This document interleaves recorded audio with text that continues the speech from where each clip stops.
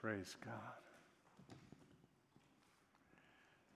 We're in a study in the book of Acts. Tonight I want to entitle this message, Expanding Boundaries. How many of you are ready to expand your boundaries? How many of you are sure about that? Because it's never easy, nor is it comfortable. We're talking about growth. There's growing pains with growth. Expanding boundaries means there's more responsibility to take care of, right? And so God is expecting the church to expand its boundaries, and that's happening in the book of Acts, and I believe it's happening in this day and hour. Many of us are clawing to maintain what we have, what we know, and what was when God is trying to expand the kingdom. That may cause some upheaval. It may wreck what is status quo. But God has to do that to expand the kingdom of God and expand His people. We're going to take a look at that in Acts chapter 13. And so let's begin there. Now there were in the church at Antioch prophets and teachers, Barnabas, Simeon, and who was called Niger, Lucius of Cyrene, Manaen, a member of the court of Herod the Tetrarch, and Saul. While they were worshiping the Lord and fasting, the Holy Spirit said, "Set apart for me Barnabas and Saul for the work to which I have called them." Then after fasting and praying, they laid their hands on them and sent them off. Now, this is after Barnabas and Saul took the collection to Jerusalem for finance and money. They come back, they're worshiping again, they're back in their home church, that church in Antioch, which is now that outreach post that was no longer the Jerusalem church. It seems like God is speaking to this church that's beginning to expand. And He says, "Call to me." He's set apart for me. That word set apart is the same word sanctify. Set apart to me, Saul and Barnabas. For what? Say it again. Say it again. The work. Say it again. I need you very confident. For the work. There is a work. For the work to which I have called them. This is going to come in to a very important point later on in this story. They are called to a work. Okay? And we're going to take a look at that. So being sent out by the Holy Spirit, they went down to Seleucia. You can see it there. And from Seleucia, they sailed to Cyprus. When they arrived at Salamis, they proclaimed the word of the Lord in the synagogue to the Jews. Oh, and by the way, they had John to assist them. Luke just throws that in. John who? Does anybody know? John Mark. Who is this John Mark you speak of? Yeah, Barnabas' nephew, right? And does anybody remember who his mother is? We studied this last week. His mother is the one who owned the house in Jerusalem. Okay? So you remember Mary's house where they were praying and Peter escaped prison and came to the house? Right? That was the same house that they celebrated and the day of Pentecost was in. Some believe it was probably the house that they had Last Supper in. It's a house that Mary, a wealthy woman, had in Jerusalem. Happens that her brother is Barnabas. And Mary's son is John Mark, which is Barnabas' nephew, who later on is going to write what? The book of Mark. So this young guy, he's a young guy, he's engaged in all this stuff. He was younger when he was seeing Jesus and the 12 in the upper room. And they leave that upper room after a meal. He's at his mother's house again, and there's an outpouring of the Holy Spirit. There's a prayer meeting going on at his mother's house, and they're praying for Peter's release, and Peter returns. A lot of activity in that house. All right? Now, Barnabas, we know, is a Levite. Therefore, John Mark was a Levite, born of the priestly line. Okay? And so he's familiar with Judaism and he's familiar with Jesus. And so Barnabas says, come on, Mark, we're going on a trip. Why would they bring John Mark? We'll get into that in a little bit. But who was called to the work? Saul or Paul and Barnabas, right? They were separated out, called to a work. And so they're going to go on their first missionary journey. They're going out to do a work, and they say, hey, John Mark, we need you, come along. He's there to assist them. Now, it's important to realize that that word assist, what does that mean? Well, someone needed to carry the bags. Is that all he was? There are some scholars that believe basically that's what that word means. That word has a wide range of meaning. It could simply mean assist or help someone. It can also mean all the way to the place of being an interpreter or taking notes, and a scribe, the one who handles the books that they take with them. Paul would often make reference in the Old Testament. He would have his scrolls. Do you remember when he's in prison? What does he say to Timothy? Bring my scrolls and parchments. And that would have been what John Mark would have been in charge of. The word in the Greek is hyperetes, and it means an interpreter or a scribe. Young John Mark must have come from a wealthy family because his mother owned a house in the middle of Jerusalem, and his uncle was Barnabas, who had money to sell. Priests don't have property. Okay? This guy did. Don't know how he got it. He might have inherited it. It might have been given to him. But this Levite had property. Levites weren't given property typically. They were taken care of because they were of the priesthood. So he had money to sell and give to the church. Mary had enough money to have a house in the place. This guy, John Mark, was brought up in an affluent home. Why do I say all this? He was educated.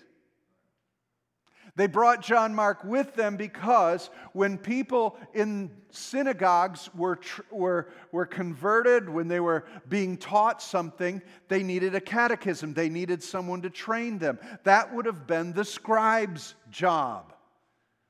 Paul and Barnabas are teaching and preaching, and so then Mark is the one who is writing it down or translating for them in some of the languages of the people where they're going, or gathering the few that were there to learn more about it. He was being instructed in the ways of the Lord and teaching. He wasn't just some tag-along kid. Okay? You with me? All right.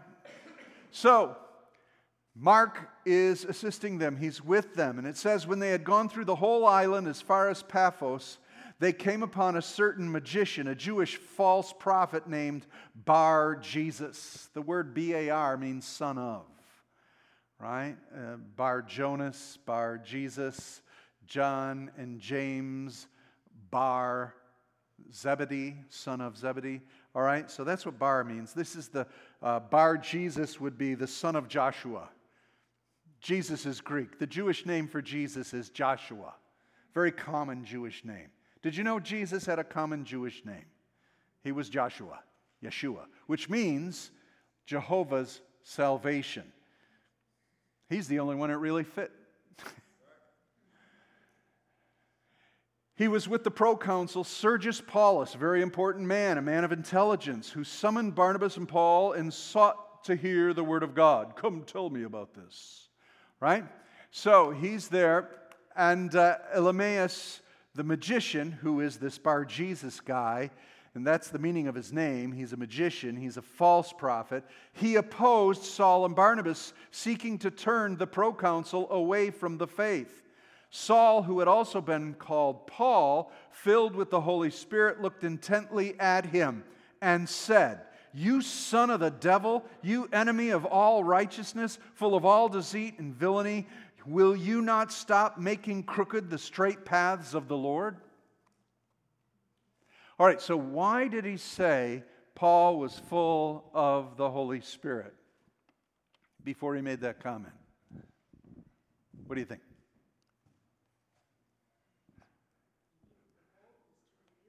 Exactly. Need to understand this was a spirit-discerned thing. Sees this guy, he's a local prophet guy, local moneymaker, the local magician, probably decked out in crystals and astrological signs and some kind of wild hairdo or whatever to make himself look real special. He had people tricked, man. He's Jewish, but he was the magician, the trickster. And he's telling Sergius not to believe Saul and Barnabas. And he's ready to go toe-to-toe with Paul. So Paul, being meek and timid, backs down. He's scared. No, he's full of what? Not afraid. How about you? How many of you? How many of you are ready to back down, back away? How many of you are afraid? Spirit of fear is gripping this land right now. How many of you are afraid? What are you afraid of? See, when you get filled with the Holy Spirit, full of the Holy Spirit, what are you afraid of? You afraid to die? Let me just put it right out there. How many of you are afraid to die? I don't want to die. You're dead already. You died at the cross. But I wanted to, I don't know about you, but I always had this. I want to have kids first. I want to get married first before I die, And then I want to see my kids grow up. I don't want to die with them without me. That's a real thing, isn't it? That's okay. But ultimately, are we willing? Paul wasn't afraid of this guy. I don't care what kind of magic tricks you got. I don't care how much power you have. I don't care what you're going to do to me. David was that way with Goliath, wasn't he? Everybody else is ready to hold him back, and he's the only one who's upset. What is this uncircumcised Philistine saying these things about our God, and nobody cares? Little David, he goes out there to fight. Again, filled with the Spirit is where your courage will come from. Amen? So he calls him out. He says, "You deceitful son of the devil. Why do you make crooked the straight paths of the Lord?" And now he goes on, he says, "And now behold, the hand of the Lord is upon you, and you will be blind and unable to see the sun for a time." What does he put on him? Blindness. He puts blindness on him. Did this magician, this sorcerer, know the way of Jesus? He was blind already, wasn't he? So what Paul said is he's just going to manifest the blindness of his heart in his life. For a time, for a season, that's gracious. Just for a while. He's going to have him walk in the way that he's blocking. He's blocking the light of the gospel. And he's going to blind him. And he makes him blind. You'll be blind and unable to see the sun for a time. Immediately, mist and darkness fell upon him, and he went about seeking people to lead him by the hand. Somebody help me. Now, how would you respond to that? I think I'm going to listen to what Paul has to say. Because who is this guy? He's the sorcerer. He's the magician.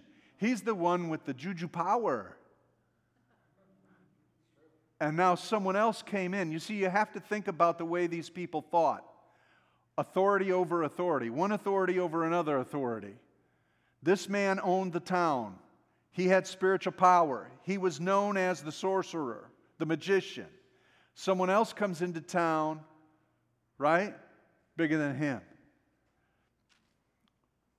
Bad Leroy Brown. Baddest man in the whole town.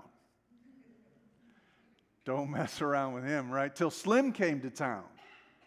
Slim came into town. Now the song changed.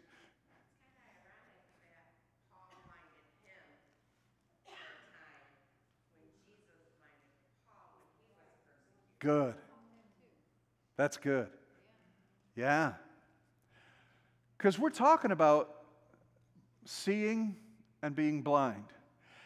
I think Luke wrote this and put this story. I'm sure it says they went all over Cyprus till they ended up in this town. I'm sure he had testimony after testimony.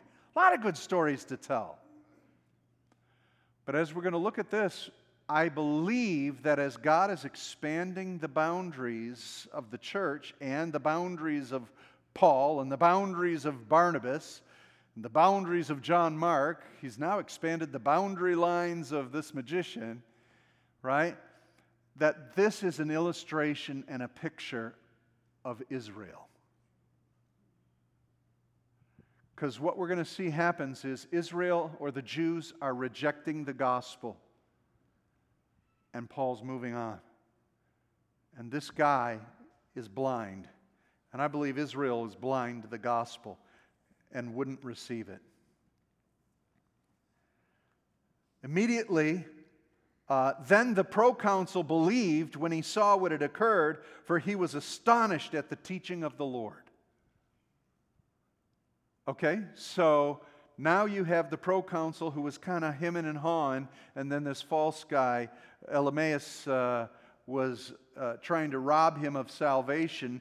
Paul rebukes him. He goes blind, and this guy goes, okay, I'm in. I believe. So God still does amazing supernatural things. Do you believe? How many of you, for you, it was just a matter of your eyes being opened, the scales fell from your eyes, and you realized, I'm a sinner and I need a Savior? Okay? Yeah. So we were all in darkness. Now this guy's getting put in darkness.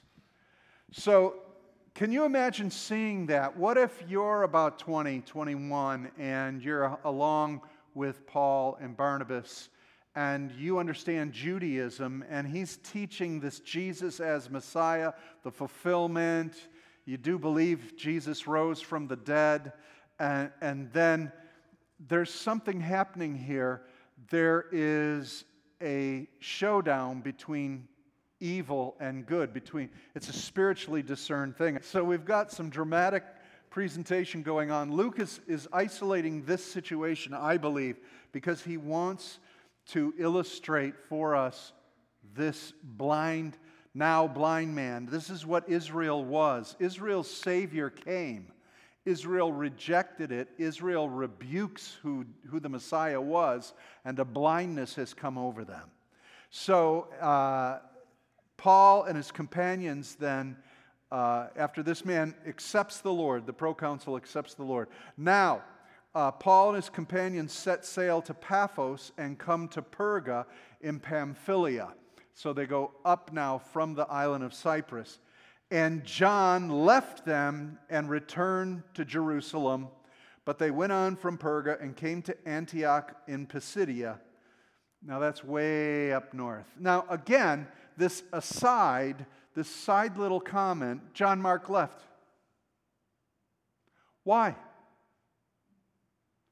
Why leave at this point? He was in for the trip. Why did John Mark leave? What's some speculation? What do you think? To go tell what he saw. That's a positive spin. So if someone goes to work with Katrina's mission, and they said, I'm here all night, and an incident occurs, and they leave and say, I got to go tell someone what just happened. How would you feel? So he's in over his head. He figures, I better cut my losses. I better get out of here. I don't want to make a bigger fool of myself. Or this is just beyond me. I can't get into this. Has anybody here ever quit something that you felt was, I can't do this? Anybody quit something you just feel you can't do? You feel you're kind of saving yourself from more shame and pain. He wanted to go back home to mom and put his feet up on the couch. Okay? Scary. I mean, they're taking boat rides to Cyprus. How Jewish is the island of Cyprus? And Perga. They're running into demonics, and you're preaching in synagogues, and there's Gentiles. And yeah, so he's being introduced to spiritual warfare, to the gospel going all over the world. I don't know if he realized what he was signed up with. Bruce is going, come on, kid, this guy's he's strong, he's intellectual, it's time to go home. All right, let's see what the Bible says a little bit about it. Acts 15:38, there came a time after they finished their first trip and have the Jerusalem Council, they're ready to go out again. And in Acts 15, Paul thought best not to take with them the one who had withdrawn from them in Pamphylia and had not gone with them to the work. Okay, so Paul uses a word, and in the English we see it as he had withdrawn from them. But if you look into the Greek, you'll see that that word means an apostate or a deserter. So it wasn't that it was time for him to go, or they said, we need to lighten the weight in the boat, let's pick straws, or I know you want to go see your mom. Paul calls him a deserter. It's harsh. It's a harsh word. It's an accusation. I am not taking him with us again because he deserted us in the middle of our trip. And it says, because he had not gone with them to the work. To the work. Acts 14:26-27. Here's another thing. And from there they sailed to Antioch, where they had been commended to the grace of God for the work that they had fulfilled. And when they arrived and gathered the church together, they declared all that God had done with them, and how he had opened the door of faith to the Gentiles. So, scholars believe that Mark deserted the team. He left too early for one of two reasons. One was he was freaked out. It was in over his head, couldn't handle it, I'm out of here. The second possibility is this, that what was the work they were called to do? Well, preach the gospel to Gentiles. And so scholars think that it is this issue, quite possibly, that Mark couldn't get on board with. That he wasn't ready to minister to Gentiles. It's freaky out there. The Gentile world, all their false gods, all their demons, all their images, and you want me to go, and he's, there are times where they're being kicked out of cities, they're being persecuted, and I think Mark was over his head, and he didn't finish the work they were called to. What were they commended for? The work that they had done by opening a door of faith to the Gentiles. That's the work they were called to. And so Mark didn't feel he could do that work. Stay separate, away from them. That's a good point. We on this side of 2,000 years don't understand the dynamic they're working with. Remember when God told Peter, go eat all these unclean animals? No way. No way. God had to do it 3 times to tell this guy, what I call clean, don't you call unclean. This is not an easy thing for the church to adjust. God is expanding their what? Boundaries, their faith. Well, interestingly enough, Peter later takes Mark on as his assistant. Yeah. Because he felt those same feelings before. He got caught in it, didn't he? So Paul and Barnabas got into such a fight over bringing John Mark or not, it actually split up their partnership. Paul and Barnabas say, I've had it with you. It says that the argument was so contentious that Paul and Barnabas split. We're not talking about, he's just a young whippersnapper, he's just kind of scared. Paul didn't feel that way. Paul said, this guy is an apostate deserter. Now, Paul's intense. And what is Barnabas called? The encourager. Did he encourage Mark? Yeah, he eventually encouraged Mark. He took Mark, and guess where they went back to? Cyprus. little nephew thing here. But Paul's all business. I can't put up with this. I need someone reliable. So he brings Titus to do what Mark did, his interpreter and scribe. But wait a minute. Who called Paul and Barnabas to partner? The Holy Spirit, God. What kind of an argument is this where these two, being called by God, quit on each other? How strong of an argument is this? This is what you call a church split. Right? You ever been there? Ever seen that? It's horrible.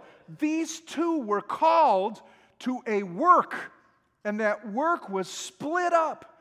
Paul went on to continue doing it, and what did Barnabas do? Ministered to the one who failed. Beautiful. We need people like that. And there's always this argument, who was right, Paul or Barnabas? Yes. Life is not that easy. All of us want a right and a wrong, a right and a wrong. Where would Mark have been if Uncle Barney didn't say, let's go back to Cyprus, where you split on us. Let's look at this again. Let's take this on. He restores Mark. Mark becomes Peter's scribe and walks with Peter all those years, so much so that he writes the Gospel of Peter. We call it the Gospel of Mark. He didn't invent it. It's all Peter's story. The Gospel of Mark is Peter's story. How does he know it so well? He was his scribe. He wrote it over and over. He would go wherever Peter went, telling the gospel of Jesus. Mark wrote it down and finally put it together. And the last days of Paul's life, he writes to Timothy and he says, bring me my parchments, bring me my papers, and bring me Mark, who is what? He is a value to me. Full restoration takes time. Can God restore broken relationships? Yeah, absolutely. Takes time. Now, but let's go back. Distractions. Let's go back to that point. Paul and Barnabas needed that person to be a scribe and to write and to help catechize. That word catechize means to train new converts. And halfway through their trip, they lose an essential team member. Now they've got to do what they're going to do without someone they had planned on being there. How would that make you feel? You got a job to do, you're laying cement. One of your guys says, you know what? I don't like this block. I'm out of here. How would you feel about that?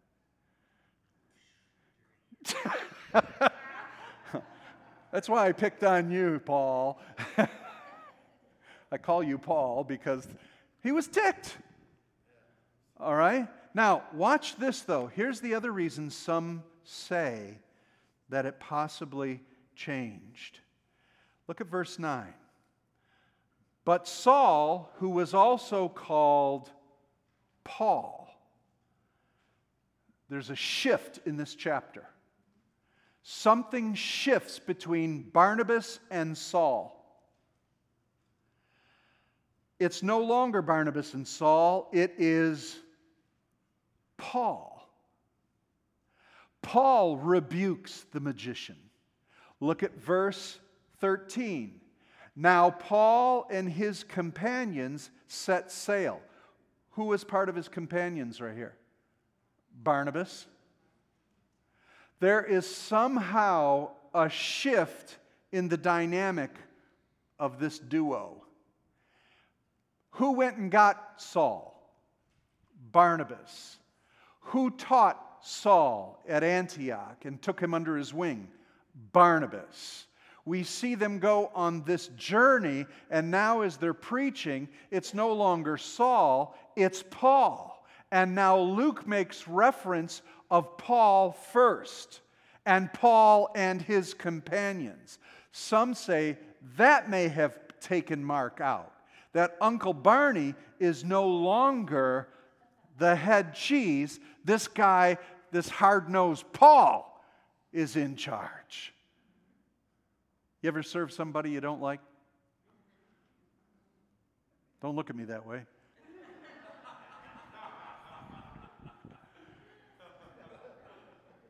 But you see, there's a shift here. Something's going on. Now what happens? Now Paul and his companions set sail. They go up to Antioch. John Mark left them. They went on from Perga, came to Antioch, and on the Sabbath day they went into the synagogue, sat down. After the reading of the law and the prophets, the rulers of the synagogue sent a message to them saying, "Brothers, give us an exhortation."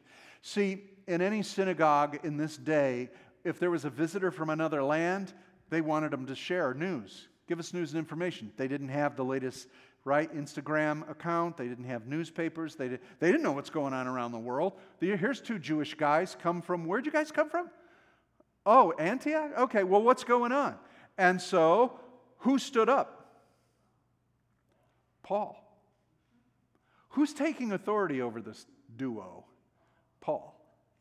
So Paul stands up and he preaches. Now, I'm not going to go into what he preaches. This is the gospel according to Paul. It would do you well to read it. This is Paul's gospel, okay? And so we take it on. What are the results? Verse 43. And after the meeting at the synagogue broke up, many Jews and devout converts to Judaism followed Paul and Barnabas, who, as they spoke with them, urged them to continue in the grace of God.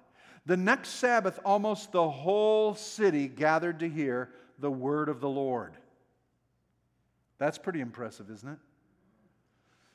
But when the Jews saw the crowds, they were filled with jealousy and began to contradict what was spoken by Paul, reviling him. Who else did that?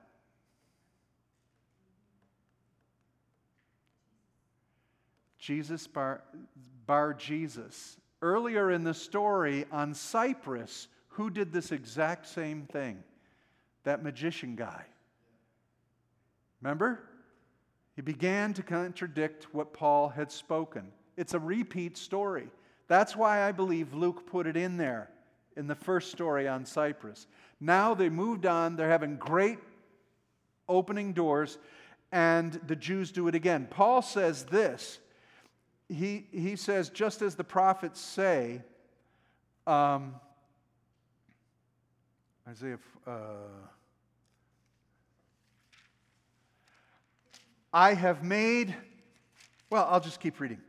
And Paul and Barnabas spoke out boldly, saying, it was necessary that the word of God be spoken first to you, the Jews, since you thrust it aside and judge yourselves unworthy of eternal life. Behold, we are turning to the Gentiles. For the Lord had commanded us, saying, I have made you a light for the Gentiles, that you may bring salvation to the ends of the earth. Now that is a quote from Isaiah 49. Paul is saying that's us. And he's saying it, that's the church. That's all of us. This is a repeat. And so what is he telling the Jews who are opposing him? Go away. We're the light, you're blind. You're in darkness. He's expanding the boundaries of the church. Okay?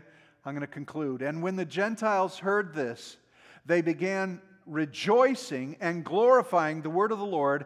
As many as were appointed to eternal life believed. And the word of the Lord was spreading throughout the whole region.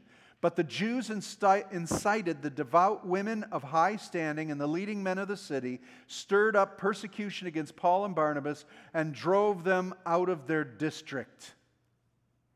How about that? Such an outpouring that the whole region's being changed. The whole city shows up. It splits those who want to be saved from the Jews who say no. Paul rebukes them, in essence, like he did to the magician, blinds them, tells them, get lost. And they begin preaching to the Gospels, and people are getting saved. Sure could have used John Mark now. People are getting saved. Everybody's getting saved. Now they're mad. They begin to stir up persecution against them. But they shook off the dust from their feet against them and went to Iconium. And the disciples were filled with joy and with the Holy Spirit. Who was filled with joy in the Holy Spirit? What disciples? Just Paul and Barnabas? What believers? From that city. Okay. Paul and Barnabas, the two of them, move on. But there's a whole city who's filled with the joy of the Lord and the Holy Spirit. I don't know how long he was in that city, but they got filled with the Spirit. They received Jesus, and a church was established. Expanding the boundaries. Now the church is growing. Now, they shook the dust off their feet. What is that? What does that mean? They just... Jesus said that, didn't he? What does it mean? What is it a sign of? Pilate did something very much like that. What did he do? I'm not coming against you. I'm not cursing you. I'm not doing nothing. But we gave you the word. You reject it. Let's move on. How many of you can do that? How many of us hold on to bitterness? Hold on to grievances? Hold on to want to fix this, get this right, get justice, this and that? You know what? Time is short. We don't have time for this anymore. Some of you need to start dusting off your feet with relationships from some folks, with situations, with still clamoring and chewing on each other in that situation. I've been through some bad situations. I got accused of things 35 years ago. I lost my license to preach because I was accused of things and this and that. It took me a good 5 years to not just chew on that over and over. Anybody ever been there? You're just like, I was so injustice. That was so wrong. I don't like this. And I had to work through that. It hurt. It's painful. It's painful. Yeah. How many of you have ever been divorced? You don't have to raise your hands, but gone through a divorce. It hurts. Is there vengeance? Is there justice? Is there that? Should I have done something different? How do we do this? You go round and round and round and round. But you know what? There's a time when God says, how long will you mourn this situation? Let's shake the dust off. You have a life moving forward. Redeem it. Paul and Barnabas, this thing fell apart. They shook the dust off of the collapse of it and later value each other. The question is, was John Mark bummed out? He believes that John Mark really was. I would agree with that 100%. And if you look at the structure of Mark's gospel, what the emphasis of Mark's gospel is, you'll see the life of what Mark went through in the formation of how he put Peter's gospel together. Throughout the Gospel of Mark is the most advanced gospel in reaching the nations. If you'll look at Mark, Jesus sails across the lake to the Gentiles, then he sails back the lake to the Jews. Then he goes back to the Gentiles and meets the demons in the cemetery. Then he goes back and ministers here. Then he goes back and ministers to Gentiles. Feeds 5,000 Jews. He crosses the river to the Gentile area. He feeds 4,000 Gentiles. So Mark has set up his gospel after going through all of this to realize, I guess we were supposed to go to the Gentiles. And so if you'll read that, I would encourage you to look at Mark's gospel again. There's so many decisions that are about to be made tonight and tomorrow among all of us. I pray that as you're expanding our boundaries, that God, we'd shake the dust off the things we need to get rid of. We would embrace the new boundaries that you're taking us to. we wouldn't quit, even though it's scary. We would go to where you're opening doors and expanding our lives. So help us, strengthen us, and use us. In Jesus' name, amen.